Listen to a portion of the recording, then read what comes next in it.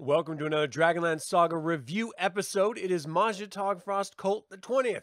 My name is Adam, and today I'm going to give you my spoiler review of The Inheritance by Nancy Varian Berberick. Now, I will be spoiling this story, so if you don't want to know it, stop watching now. But I would like to, of course, take a moment and thank the members of this YouTube channel and invite you to consider becoming a member by visiting the links in the description below. You can also pick up Dragonlance gaming materials from any edition, including 5th, by using the affiliate links in the description as well. And all that just goes to help this channel just a little bit. Wets the beak a little bit, so to speak. Now, this is my perspective only, and it's going to be covering arguably some tough issues for some people. So if you have a perspective that differs from mine, if your life experience speaks to different outcomes and different interpretations of this story, let me know. Let's have an open and honest conversation about it. Or don't. It's your choice. But let's have a good day. The way these work is I'm going to read you my pre-written review, and then whatever jumps in your guys' minds, throw it up there in the YouTube chat. And after the review, I will give you my attention. Ultimately, we'll bounce ideas back and forth, and we'll just have a little bit of fun. Right? I mean, what is it, Wednesday? Is it Tuesday? It's early in the week. So let's have some fun this week, night. Yeah. Chris, how you doing? Thanks for joining live. Okay. First off, it is so refreshing to read a good Dragonlance novel after the New Adventures books. This story is about Tanis Half-Elven's mother, Alonsa, and ultimately how Tanis was conceived. It is not the tale we were originally told, and it's a book I've had for years that I totally forgot about until I picked it up at the time of writing this. The setup is that Alonsa Sungold is the wife of Prince Kethranan, or Keth.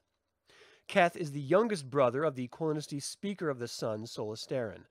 Alonsa is a wood shaper and was called to Bionost to heal some trees suffering from a blight. On the way, she was attacked by a band of brigands who killed all the elves except for Demlin, her guard, and they took Alonsa hostage, demanding that Demlin bring 2 wagons filled with weapons in exchange for Alonsa. The brigands' leader, Brand, then cut off Demlin's ear to show how serious he was about killing Alonsa if they didn't deliver the ransom. And then we're shown the brigand's life. Now, this is set during the Age of Despair and in the rocky lands between Quillenesti and Thorbarden, where brigands basically rule. There are warring factions of goblins and brigands, and Brand allows his elven follower to cut the head off of a goblin and returning it to the goblin leadership as punishment for them not delivering their ransom. We see this as a hardened group with no concern for anyone or anything other than their own survival. But there is a rivalry with the goblins. Recently, a hobgoblin named Nash took over 3 goblin towns to fill his growing goblin army. He now claims 3 towns, and he's looking for a 4th. They want revenge on Brand's brigands as much as the elves will. Demlin delivers the news to his king, who calls Keth and informs him. They ready 6 elven warriors to retrieve Alonsa and head out. We're introduced to Keth and his cousin Lindenlay, or Lyn. She is second in command in the army and best friends with Keth. At the same moment, the brigands move their camp to avoid the goblins searching for them, but they are ultimately seen, and when news gets back to Nash about Brand having an elven hostage, Nash makes plans to ambush the brigands and steal the elf for themselves. Or the ransom, if it's worth it. I'm really enjoying the setup for this story thus far, and getting to know the different faction leaders and personalities and locations. Again, big breath of fresh air. Keth delivers the weapons, and it's wonderfully tense, as if 2 gunslingers were waiting to draw on one another. They pass the wagons over. Alonsa's drawn towards Keth just as the goblins set fire to the forest nearby and attack the 2 groups. Brand believes that Keth sent the goblins to attack his band, so he quickly takes Alonsa back, threatening to kill her as he withdraws from the area. Keth and his warriors kill over 50 goblins before they withdraw as well. With Alonsa back with the brigands, and Keth returning home without his wife or the ransom, he's not sure how to get his wife back. Nash returns to his goblin town and sits on his treasure hoard a la Scrooge McDuck, thinking how he can grow his army. Now, Alonsa is protected by Brand from the other brigands, who obviously want to have their way with her. Since they already have her ransom, There's no other use for her, according to them. Brand refuses as he's thinking of what he needs to do with her. They split the ransom cache of weapons into a bunch of different piles and store them in random caves all around the area. Ultimately, as winter hits, the coldest in memory, Alonsa realizes she has missed her period for 2 months. She is with child, her husband's child. But the lack of food and cave living, in addition to the constant physical abuse from the brigands, causes her to lose that child. Alonsa withdraws into her mind. She's acting as she needs to in order to survive by being a good captive, all the while hoping that Keth will save her. In Quellenost, at the birthday of Gilthanas' celebration, a birth celebration, a goblin is brought to Keth claiming that he wants to kill Brand for Brand having cut the head off of their former goblin leader's son.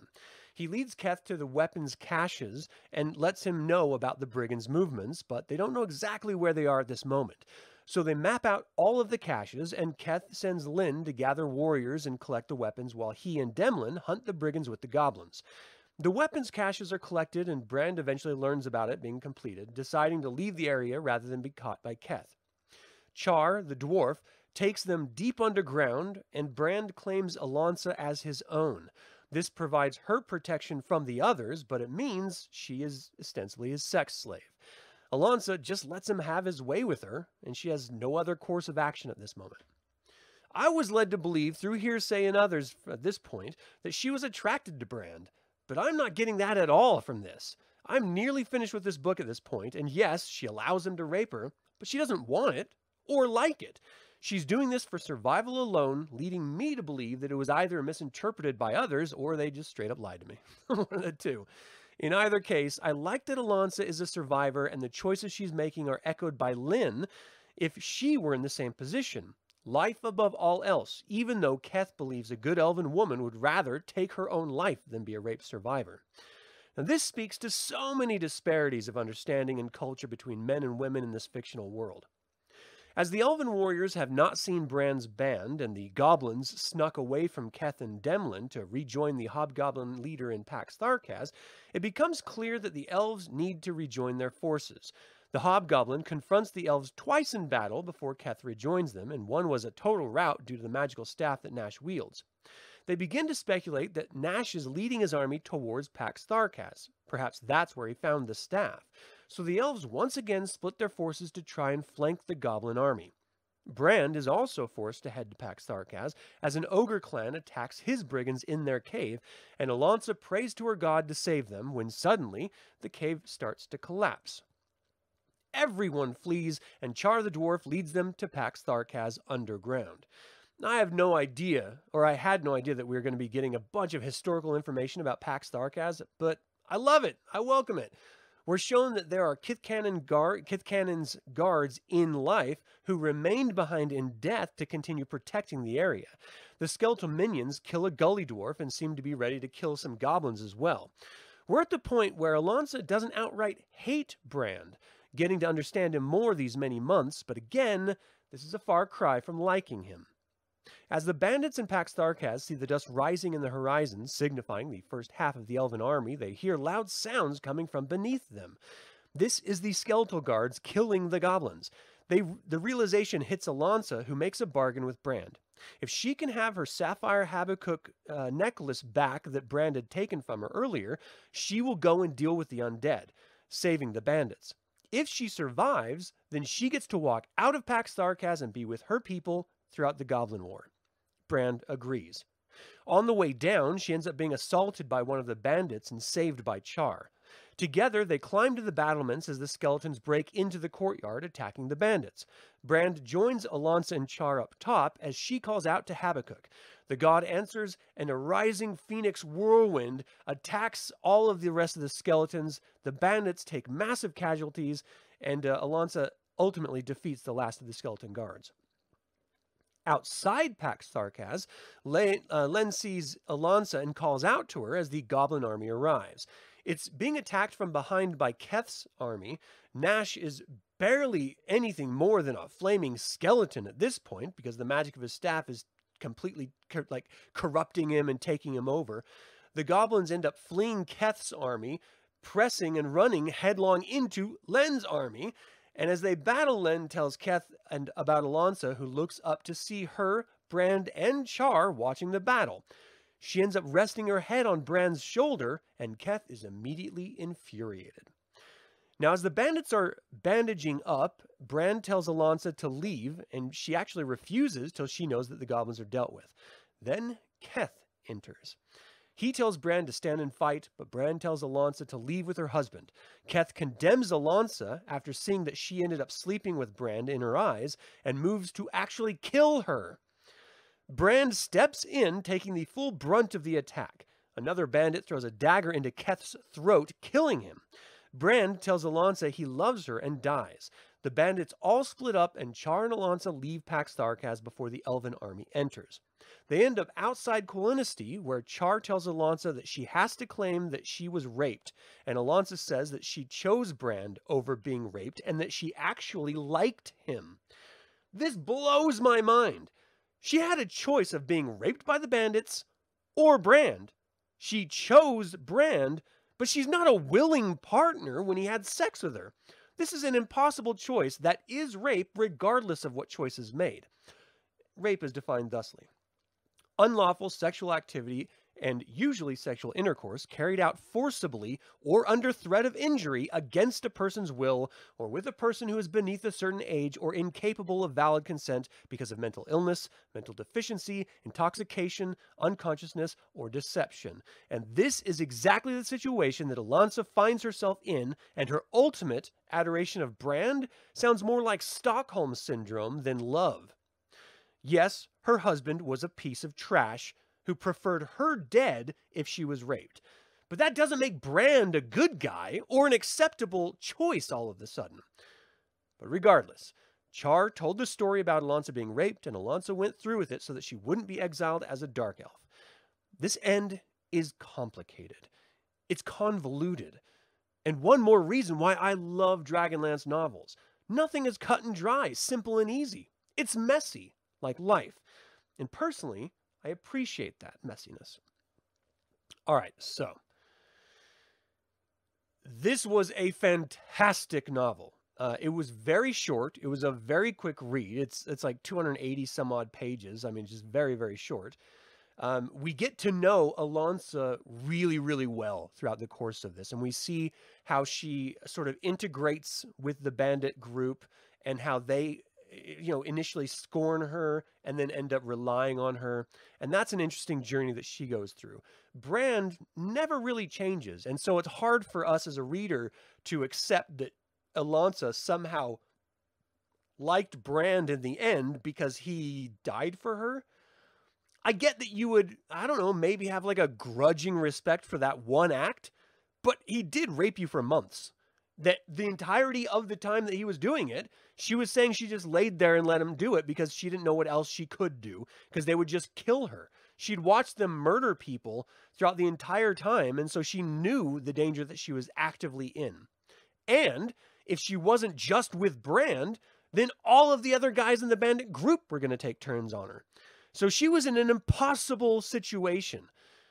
I mean, at no point does this develop into love outside of Stockholm Syndrome. I just can't accept that in my mind. It blows my mind that that's how she ended the statement, saying, no, I loved him. I accepted him. Blah. You're out your goddamn mind. However, it made it, the specific situation did not make it worthwhile. But seeing the character conflict and development made this novel worthwhile. It gave us a situation that was anything but cut and dry. That in every situation was really horribly difficult for her to deal with. Her own husband turned against her because she was raped. He thought that she should kill herself, and when she didn't, he tried to kill her. So no one is on her side. For months, all through the winter into the spring, she's been dreaming about her one true love, her husband, to come and rescue her. And when he does, he's so disgusted that he tries to murder her. She has no one on her side. The only people on her side are the bandits. And they're only really on her side because their leader is having his way with her. So she's literally alone in the wilderness, doing her best to survive, calling on Habakkuk whenever she can in order to try to find some semblance of peace and sense of personal power or some sort of authority over her own life. But even that doesn't really work because Bran takes her sapphire necklace early on in the captivity.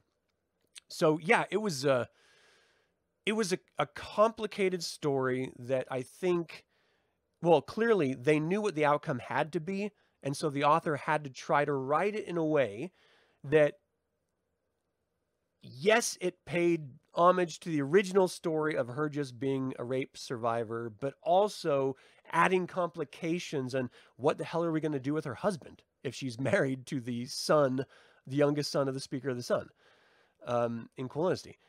Like, how do we get rid of him, and how do we have him react to her throughout the entirety of this sort of ransoming and then kidnapping? It was rough, man. It was really rough to read in some parts. When she found out she was pregnant with her husband's child early on after having missed her period for so long, then as a someone who's we've all lived lives, we all had weird experiences in life that are tragic and stuff. You can't help but feel the weight and the sorrow for her. And then when she's forced to make that decision of going to Brand over being sexually assaulted by everyone else in the damn brigand group, you're just like, well, that's what I would do too. And it's a horrible situation, but I don't want to die. I wouldn't want to kill myself. She's hoping at that point that her husband is going to come save her. And so her only hope is to stay alive as long as she can until her husband can rescue her. And then ultimately, when he finally does, all he wants to do is murder her out of just disgust and shame. And that is a horrible take to have if you are the husband of a survivor like that. Like, what the hell are you what do you... I don't even want to entertain like the thoughts that are running through his head because they're so unthinkable. Like, they're so obscure and crazy. At no part was this her fault. At no part did she have a real choice. It's ridiculous to expect that she should just kill herself.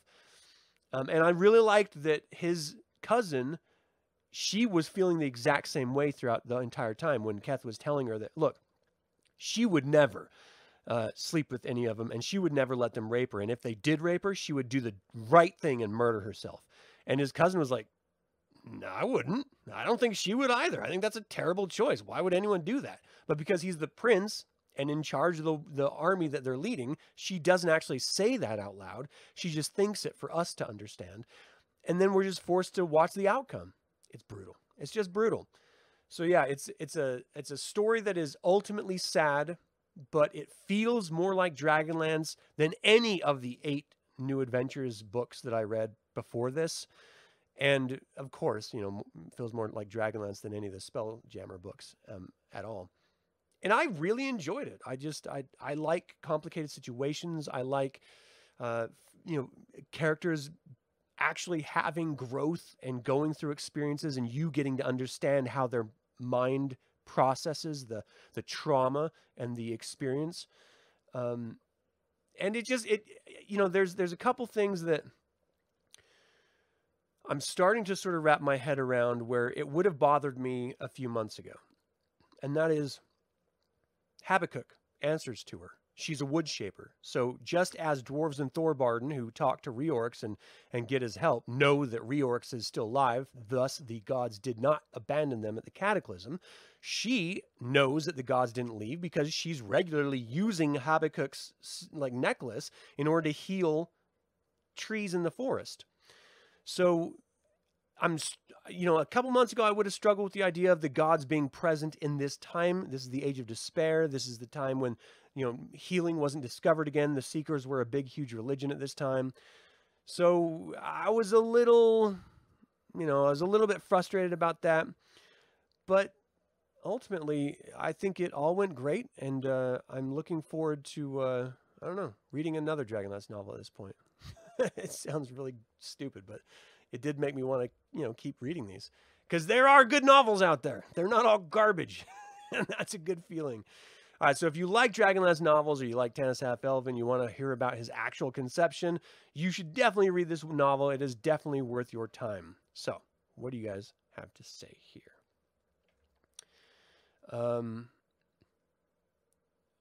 You did a shit ton of painting. What? You haven't read this one in a while, but you remember for the grown-up sensibilities? Yeah, for sure. Most Dragonlance novels have suggestions at the bare minimum of very adult situations. And this one does really, really heavily as well. And I enjoy that, actually, because I'm an adult. Let's see. Oh, is this laggy? That sucks. Sorry. You probably can't tell, but I'm in a completely different room than I normally am. So I have to connect to the internet in a different way. So that's probably why. You always thought Tanis's mother was such a pacifist that this influenced Tanis, who was genetically predisposed to be a peacemaker. Interesting. Maybe. I don't know. Maybe. Being the leader guy is such a burden. Yeah, but Tanis wears it well. He's great at it. All right, you should definitely, Mr. Mundane. Thanks for tuning in live. So, Jason, thanks for tuning in live. Good to see you. Gold Moon, how you doing? Thanks for tuning in live. Benjamin, appreciate you.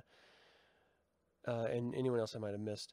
Yeah, so that's going to do it. I think the next one I'm going to read is probably Conundrum, because I just have the book right over here. So I'll probably read that one next. I'm hoping that's going to be good, but I kind of heard it wasn't. I'm still going to read it just to find out for myself. But ultimately, you know, I'm in a sort of a lull between the gaming sessions that I was hoping to do because of the holidays, and so we couldn't get everyone together for the next 3 weeks, which blows my mind. But, you know, everyone has different schedules, so what can you do?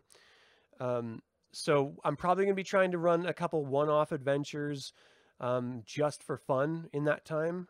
I'm going to be doing a couple different things. So, you know, I've got an interview on Friday about one of the new fan-made supplements that's available on DM's Guild. I've got a gaming session in a couple weeks that's scheduled to continue the Shadow of the Dragon Queen adventure, and that's going to be awesome because we're doing the Warriors of Krynn, and I've set it up so it's all on the Roll20 virtual tabletop now, so it'll be a lot more seamless, and I won't have to sort of be in the way of the players doing their actions and stuff, which will be very, very helpful. And then ultimately, I'm gonna, you know, continue doing what I do, and that's talk about Dragonlance until your ears bleed. So, put some cotton in them. You're gonna need it. All right. Thank you guys so much for tuning in. That is it for this review of The Inheritance by Nancy Varian Berberick. What did you think about the 4th novel in the Dragonlance Classic series? Did you have a favorite part of the novel? You can always email me at info@dlsaga.com or leave a comment below. I would like to take a moment and remind you to subscribe to this YouTube channel, ring the bell to get notified about upcoming videos, and click that stupid like button. This all goes to help other Dragonlance fans learn about this channel and its content. And this channel is all about celebrating the wonderful world of the Dragonlance Saga, and I thank you for joining me in the celebration. Thank you for watching. This has been Adam with Dragonlance Saga. Until next time, Slanjavar.